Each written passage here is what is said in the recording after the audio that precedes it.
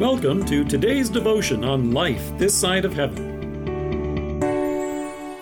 The Word of God from Matthew chapter 16, verses 13 to 17.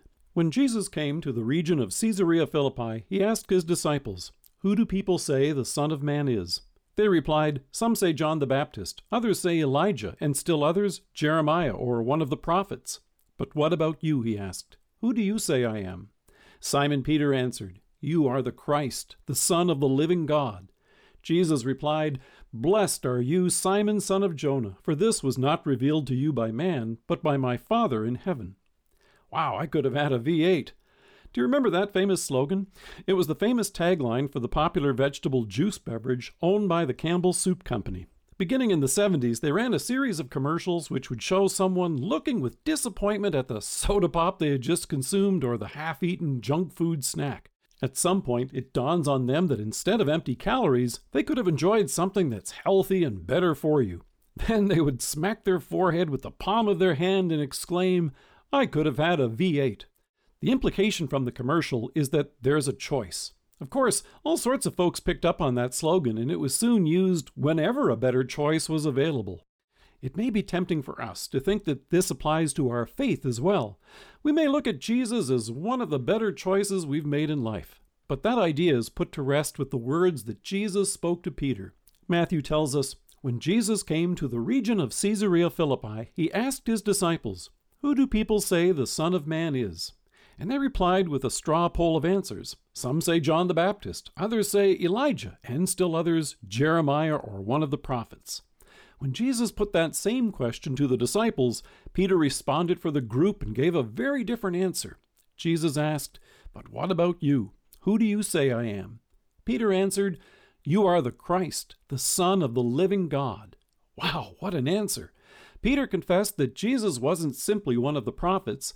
Jesus is the one whom all the prophets announced was coming.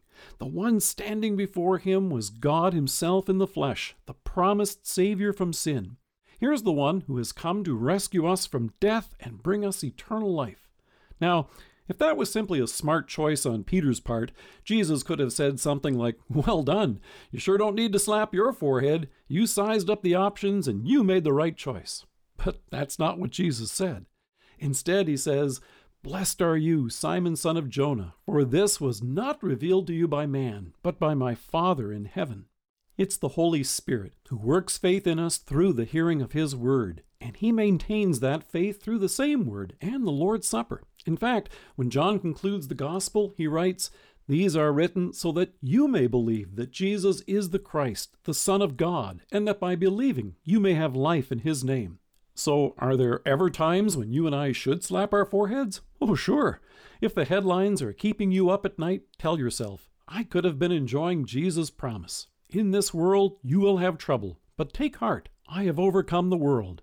And then take time to take the Bible off the nightstand and hear his word. Whenever you find worries overwhelming trust, remind yourself, "I could have remembered the promise in 1 Peter. Cast all your anxiety on him because he cares for you."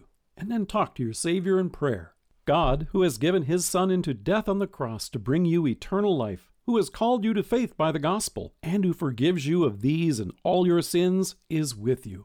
It's no accident that you're a Christian, and it wasn't a matter of you simply choosing him. Like Peter, you are blessed. In love, your Father in heaven has revealed all this to you. Let us pray.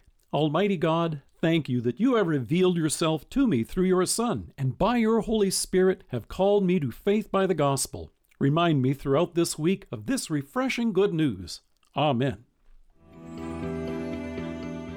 Thank you for joining us. If you're listening to us by podcast or on Alexa, we invite you to browse the resources that are available on our site at lifethissideofheaven.org. God bless you and have a great day.